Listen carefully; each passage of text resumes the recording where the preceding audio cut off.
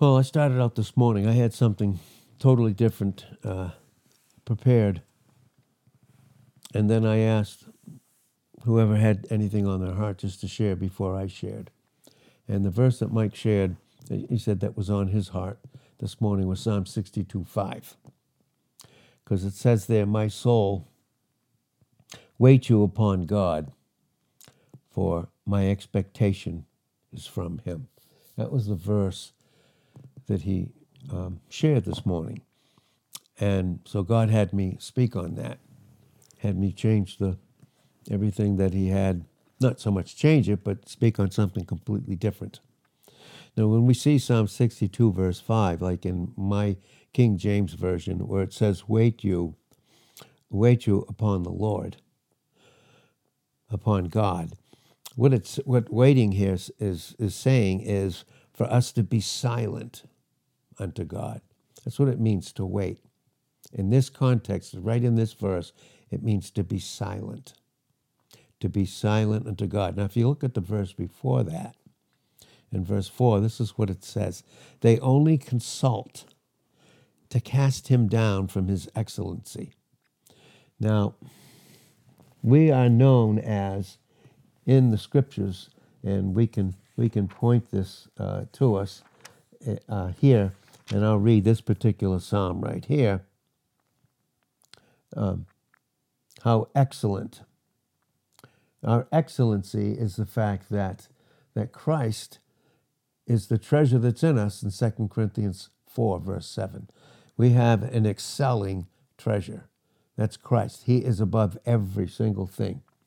And so we see that in this particular verse here, where it's very, very beautiful in its meaning. And I like what it says there and how it correlates with this Psalm 62 and verse 5, which is really a beautiful portion. But again, that's what it says. But if we look at, again, the verse before that, it says, they only consult to cast him down from his excellency. They delight in lies. They bless with their mouth, but they curse inwardly. Selah. Selah is this pause and calmly think of that.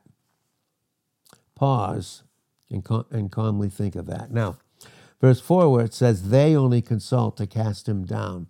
The enemy, with thoughts, with projections based upon lies, are constantly, he is trying to cast us down. In other words, to get our view from being on Christ, to cast it down, instead of looking without and looking to him, and we talked about that in Hebrews 12, verse 2, look away from all that would distract unto Jesus, because he's the author and finisher of our faith, what we depend upon. But here, when it's saying they only consult to cast him down, they do so with lies, these thought projections from the enemy. And that's why, when that happens, when those thoughts come in to bring us down from the excellency that Christ is in me and I am in him, what are we to do? What are we to do? We said this morning, even when we fail as believers, what is it even when we fail, what can we do about it? What can we do about it? Well, we're to be silent. Be silent. When we fail, be silent. God comes in, and then in 1 John 1:9, what can we do? We can begin to confess our sin. What are we confessing? We confess that sin or that failure or that lie that began to cast us down and began to make us think about ourselves, about everything else and not Christ, we confess who we are. We begin to confess that. And when we do, we wait silently upon God, because where is my expectation? My expectation is what? Is from him. And we said this morning that word expectation in the Hebrew is tikvah, Tiqvah. It's tikva, my expectation. And it literally means a chord. A chord. But it's a chord here where it says, my soul, wait, be silent upon God. And when we're silent and when we're resting, he begins to reveal who he is as our expectation. And he, in that way, becomes this chord. A chord here always speaks of an attachment. We mentioned this morning that a good verse that would go with this is Proverbs 3:5, where it says, trust in the Lord with all your heart. Heart, there again, is mind. Leb, L-E-B. Trust in the Lord with all your heart, with all your mind. Let your mind be filled with his thoughts.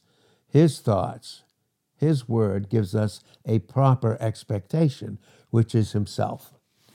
We don't rely on anything else. So the word trust in Proverbs 3, verse 5 is the Hebrew word batach.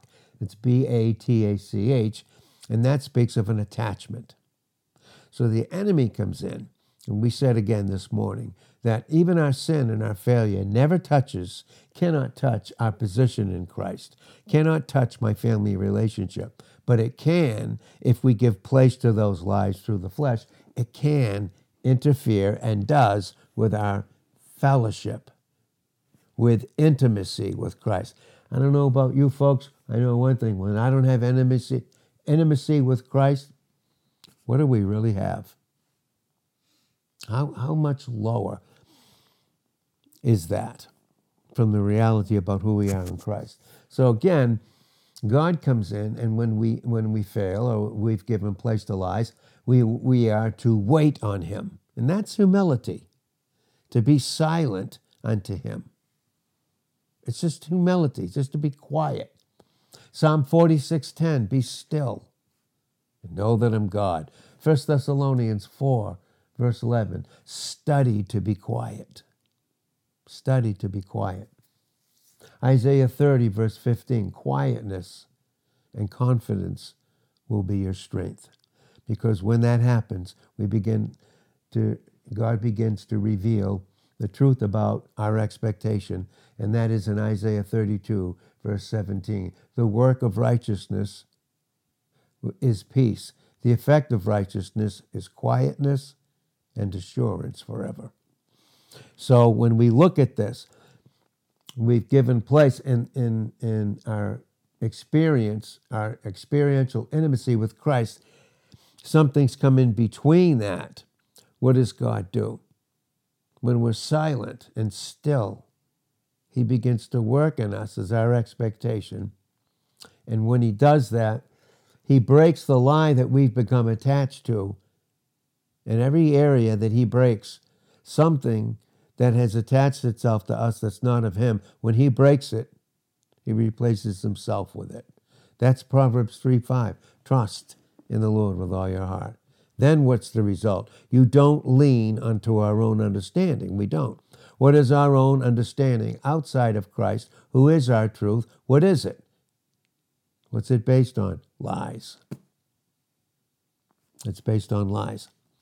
So again, my expectation in Psalm 62, verse 5, is from him. It's a cord. It's an attachment. It's the thing that you and I long for. We may have an expectation, but it only comes from God. It only comes from him. The very thing that I long for and I desire, I need to be humble, silent, and wait for him. Do you remember what he told Sarah when she laughed at first? God told her something when by sight her circumstances and situations looked hopeless. She was 99 years old. Abraham was approximately 100. And God gave them the promise. Sarah, you will have a son. She laughed. Why did she laugh? Why did she doubt and mock God? Why did she do that? The reason is because she was looking within herself as a source and seeing it was helpless and hopeless. But God said to her, when she heard it first, in Genesis 18, verse 12, when she heard it first, okay, she laughed within herself. And God said, Sarah, you will have a son. Is anything too hard for God? Notice, he never asks us, is anything too hard for us? What he says, is anything too hard for God? Is there any expectation that's too great that he hasn't already fulfilled? And don't we need to wait for him? But he said, is anything too hard for God? No. But it will return unto you at God's set time. And in the meantime, you need to be silent and wait and not get occupied with these thoughts. Because the thing that she desired, Sarah and Abraham, the thing that they desired could only happen when God would bring them to the complete end of self-help and self-hope in them constantly. So the thing that I long for is that expectation that only he can meet. Again, that's from that word tikvah is from the Hebrew word kavah, Q-A-V-A-H, kavah. And here, what he's saying is, this is what it is. It's from a primitive root, and it means to bind together. When I wait on him, when thoughts, I don't allow these thoughts. What do? I cast them down in 2 Corinthians 10:5. They're lies. I cast them down. Casting down imaginations, these false reasonings based on lies. Cast down these imaginations and every high thing that exalts itself against the knowledge of God. Does the knowledge of God have to do with that expectation that only he can meet and further has already met? So it means to bind together. Bind together. Okay, that's what it means. And to get our thoughts collected and bring us to a place in his presence to actually expect him to do what he said. Numbers 23 and verse 19. God is not a man that he should lie, nor the Son of Man that he should ever change his mind. Has he not said, and will he not do it? Has he not spoken, and will he not bring it to pass? Will he not do that? And so this word means to expect. To expect. This word stresses the straining of the mind in a certain direction with an expectant attitude, which is a forward look with absolute assurance. So expectation has to do with assurance. Can we trust God? What is it that we cannot trust him for? What is it that we can't trust him for?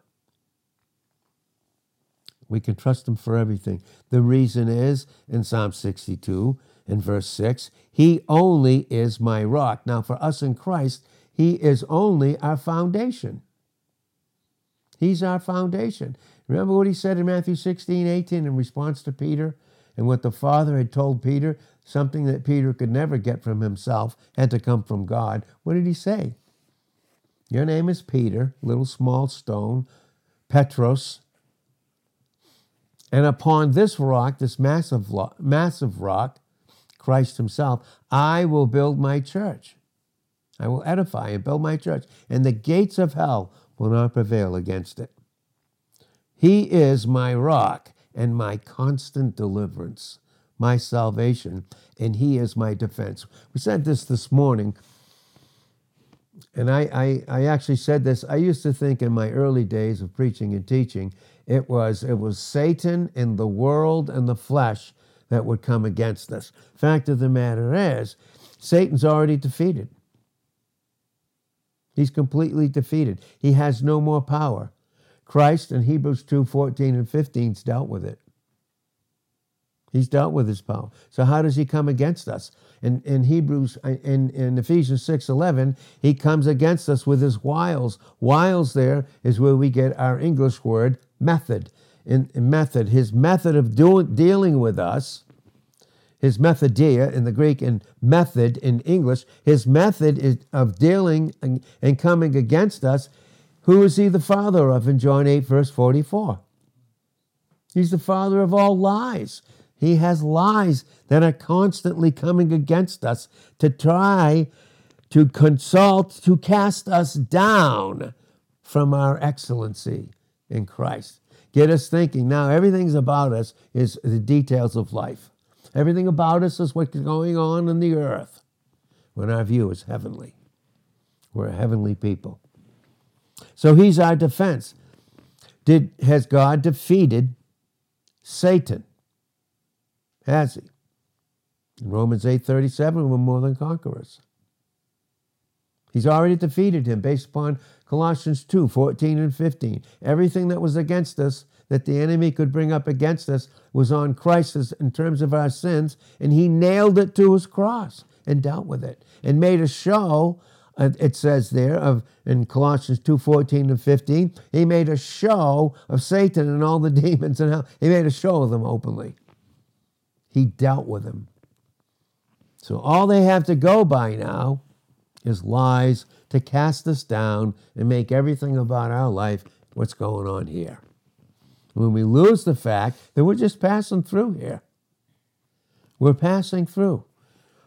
Like the Jews that were passing through. They were in the wilderness, but they were passing through the wilderness, which is a type of the world system. They were on their way to their promised land. We're on our way to our promised land, to Christ, who is what? All the promises in 2 Corinthians 1:20 in him are yea and amen. We're on our way to be with him. We are, in 1 Peter 2:11, strangers and pilgrims here. We're passing through, and we're a tent people. Like the Jews, as they were passing through in Numbers, the 10th chapter, in those first 10 verses, they were a tent people. They dwelt in tents. They didn't put foundations down on this earth. They knew they were passing through. So, has he dealt with the world system? He has. Christ on the cross has dealt with the world system. And you may say to me, how do you know that? Prove it. And I will say gladly. Galatians 6, verse 14 says, God forbid that I should glory, except in the cross of Jesus Christ, of whom the world is crucified unto me. The whole world is crucified unto me, and so am I unto the world. We have been crucified. The world system's been crucified. Furthermore, in 1 John 2, verse 15, the one where it says, love not the world, neither the things that are in the world. If any man love the world, in place of the love of the Father, it's not going to be in our experience.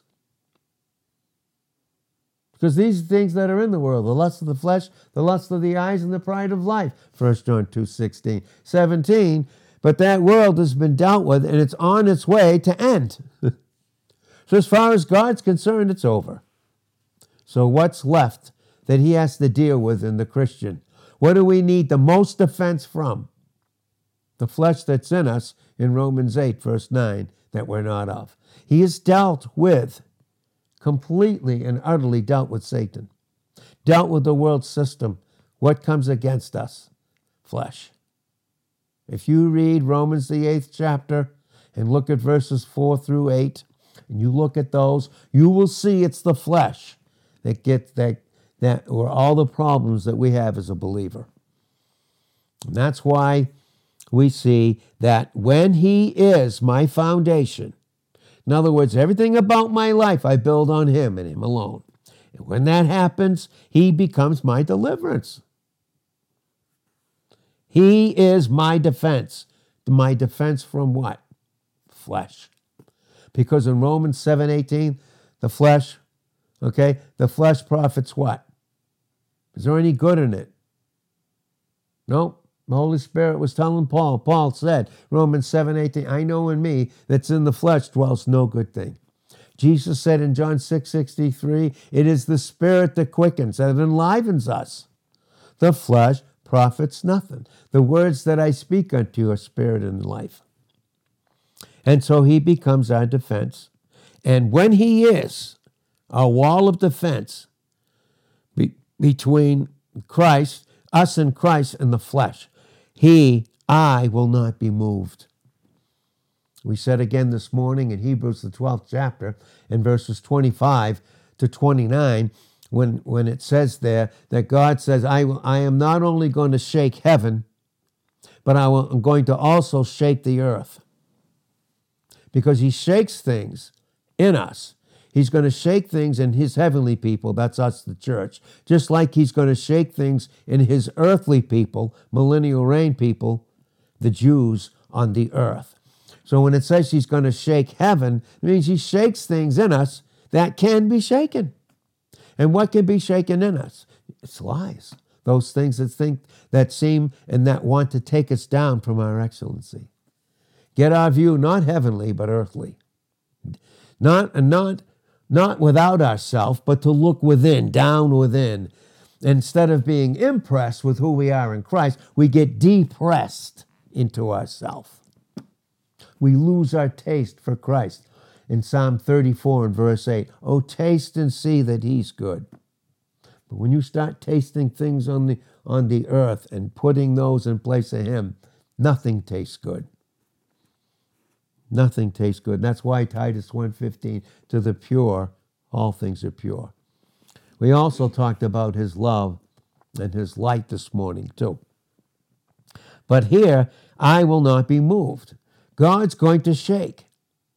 He's shaking his church right now. He is.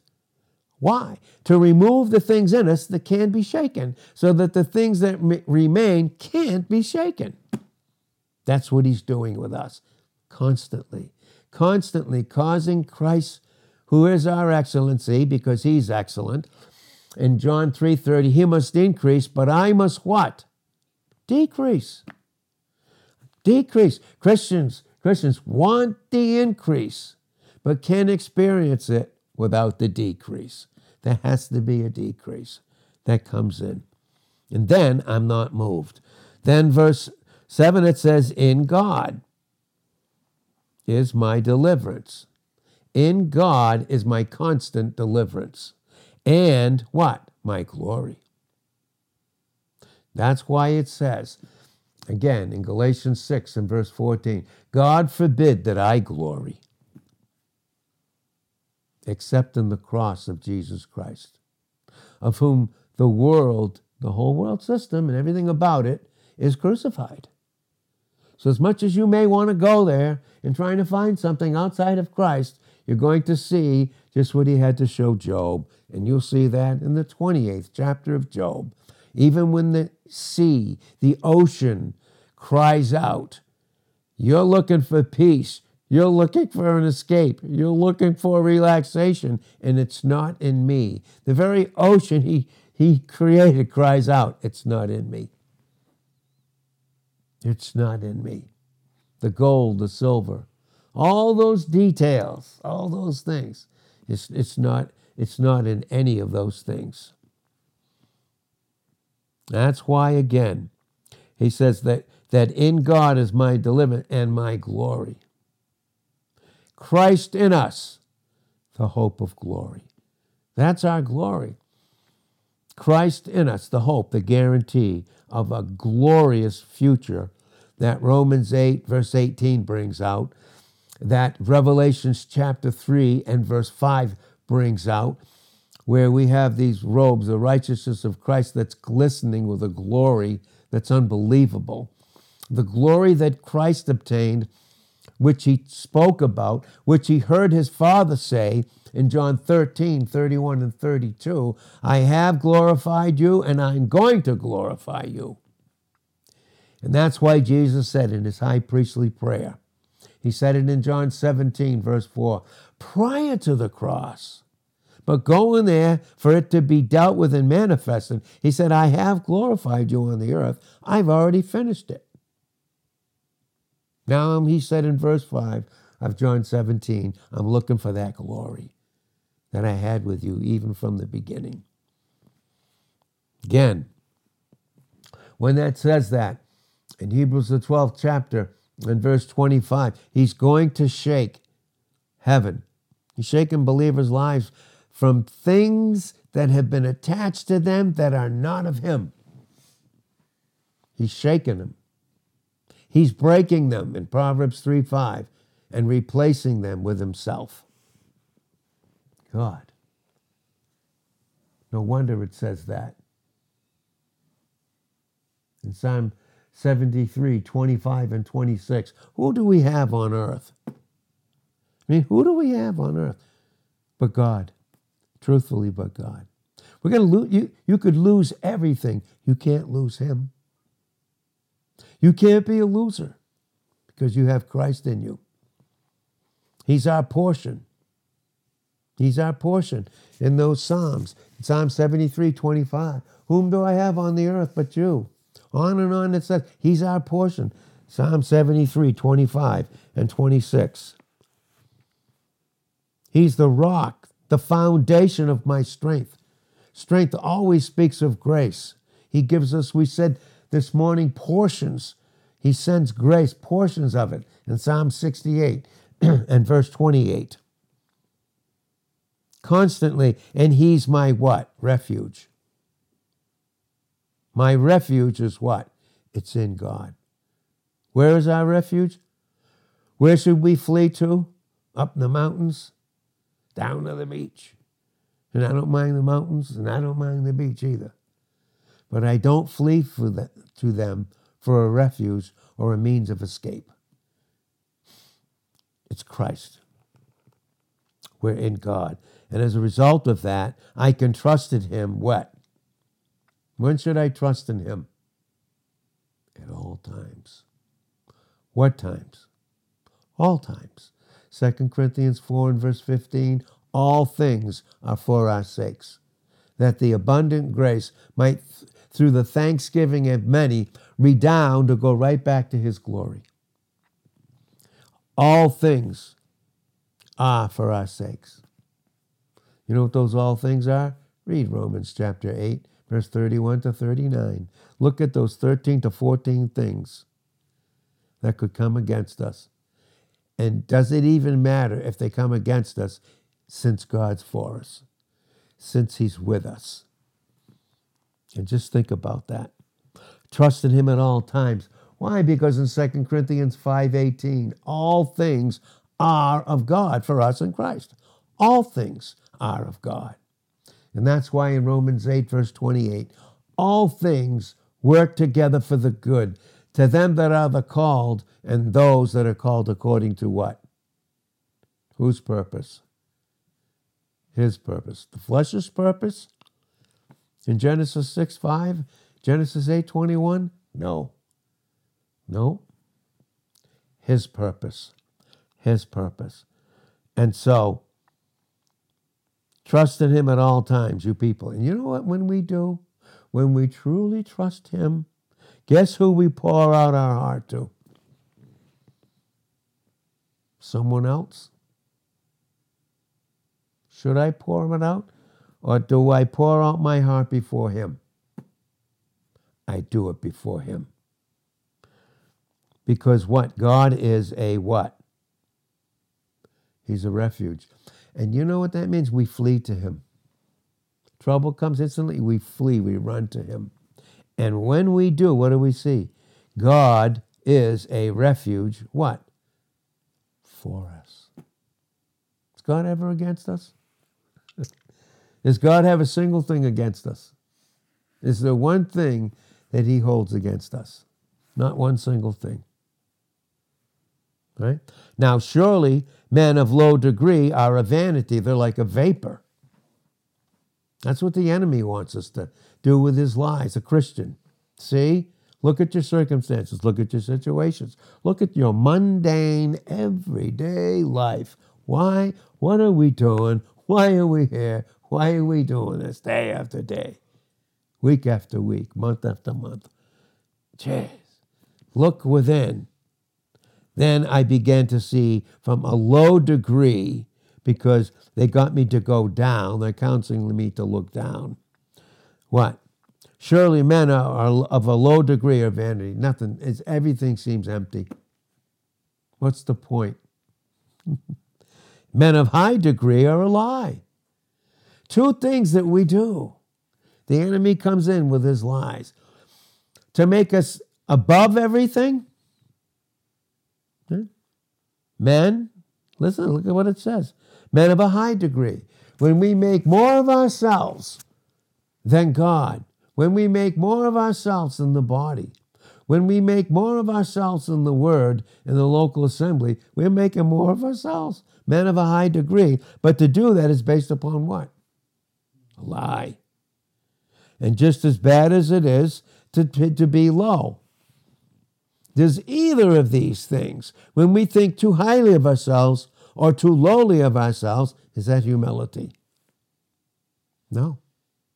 Because what is humility? It's not thinking too highly of ourselves, not thinking too lowly of ourselves. It is not thinking of ourselves at all. Now, to lay those in a balance, one day I'm up, next day I'm down. Next day I'm up, another day I'm down, up and down, up and down. That's called the seesaw Christian life. I don't know who's on the other side. Maybe the other one you're relying on that's not Christ. You ever try and do a seesaw by yourself? Takes two to have this little fleshly thing going on, doesn't it? So, but to be laid in a balance, they are altogether lighter than nothing, than a vapor. Now, my only other option to trusting him at all times is verse 10, to trust not in oppression. I become oppressed. Everything is in. Everything's about me. I view things based upon the lie in my flesh, and nothing seems right. Nothing seems good. Nothing does. But God has spoken once. Twice have I heard it. We need to hear it a lot more than twice, right? And he's going to reveal it. But God's spoken once. Twice have I heard this. The power belongs to God. The once that he's spoken is the word, his son. That's right. Christ our power. Power. 1 Corinthians 1 verse 24, Christ, the power of God and the wisdom of God. Let the weak say, I am strong. In Joel 3:10, 2 Corinthians 12:9. When I'm weak and I'm silent and waiting, in comes the expectation. In it comes, and then what? Let the weak say now, I am strong. Weak is not sin. Weakness is not sin. But when Christ is not that power that fills it experientially, the only thing we can operate in is the flesh, which leads to sin. We said that this morning. That's Hebrews 12, verse 1. Lay aside every weight. Every weight. Are you trying to carry something? Is it based upon a lie? You're trying to carry it. Lay aside every weight. Because if we don't, it ends up in a sin. And that sin is the thing that trips us up in the race. We no longer want to run. We settle down. We no longer want to go forward. We want to settle down. It's like the Israelites when God delivered them out of Egypt, out of the bondage of Egypt for over 400 years.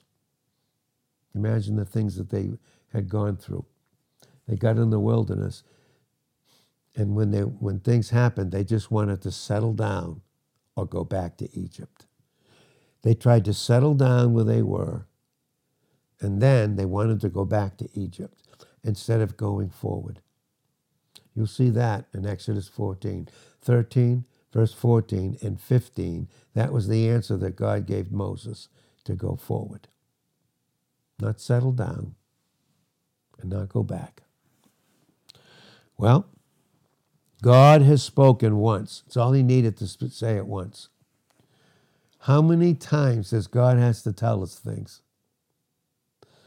He might have to tell us many things, but it's the same thing once. That this power belongs unto God, And we need that power, that strength. We get it by silently waiting and receiving it. Their power belongs unto him. Also unto you, in verse 12, O Lord, belongs mercy, for you render to every man according to his work. Mercy. What a word that is as we begin to close this up, because I seem to be losing my voice a little bit. So, but when we look at that, and when we see that truth there, when we see it here, when we talk about mercy, we see that in Psalm 115 and verse 1. Remember the mercy that is there in Psalm 62 and verse 12. But here in Psalm 115, verse 1, it says, not unto us, O Lord, not unto us, but unto your name, your nature, the nature that Christ is, your nature, and everything that you've accomplished, every single thing that you've accomplished, your name give glory for your mercy and for your truth's sake. That word mercy in the Hebrew is chesed. It's spelled Chesed, chesed. That's how it's pronounced. And this is what it means: the loyalty and faithfulness of his steadfast, immovable love. I said this morning, mercy is that does away with the misery of sin. Grace is that does away with the guilt of sin. And it's all based upon his love. It's God's unfailing and steadfast love that goes far beyond your ability and my ability. It's an unfailing love, and it doesn't fail. And then finally, that's what we have in Hebrews, the 4th chapter. Just read those verses, and then we'll stop. In Hebrews, the 4th chapter.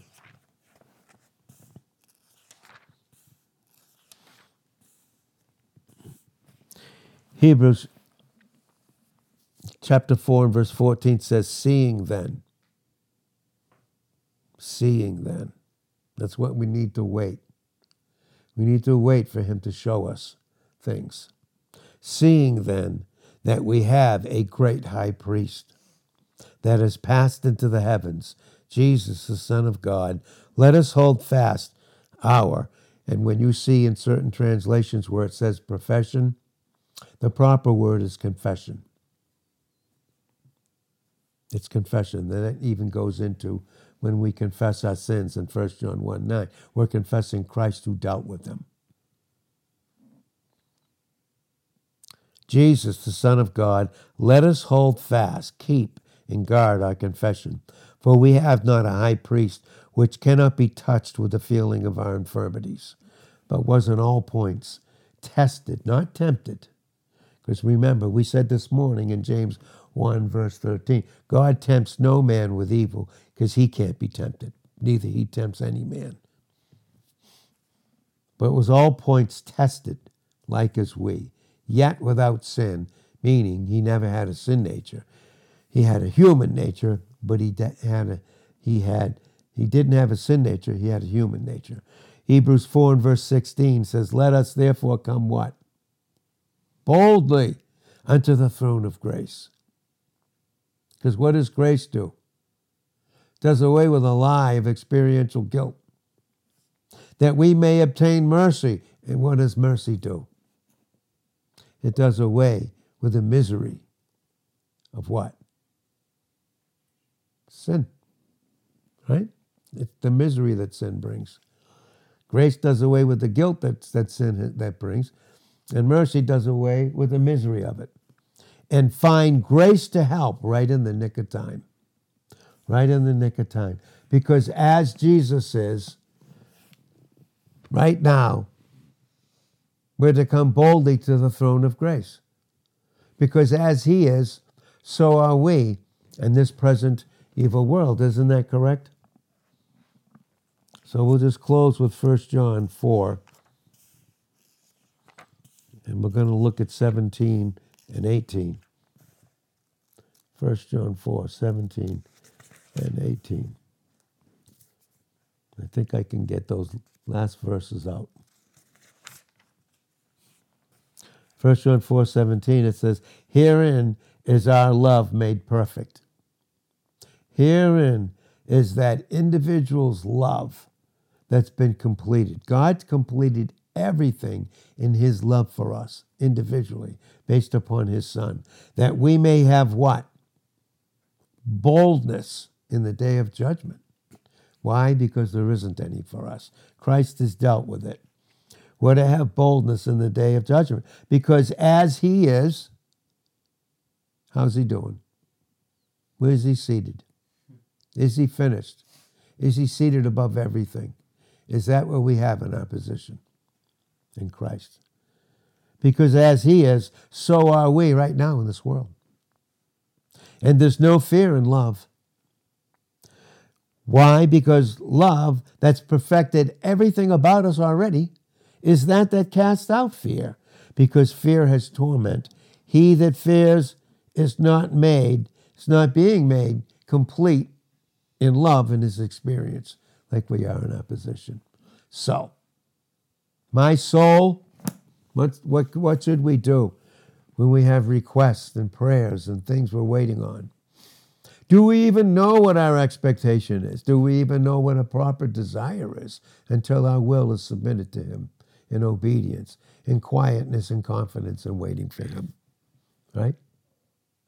We have a beautiful Savior. He's got everything about us taken care of, and we're just passing through here. We're a tent people. And like they heard that silver trumpet. That silver trumpet was made of two pieces and put together. And two is a beautiful thing. It can mean something bad or good, separated to bad or separated to good. We've been separated, sanctified, set apart for Christ. They would hear the silver trumpet, which would always hear redemption. And that trumpet was always telling them when to pick up the tent and go. But they had to hear it first. But if they didn't, what were they to do? They were to be still and be occupied with him in their tents, waiting for the next command that would come from love, which would speak of an unbelievable redemption that's been accomplished by Christ on our behalf. So, Father, we thank you this night for your word. And just help us to dwell on these, where you can take these truths and make them real in our experience. In Jesus' name, amen.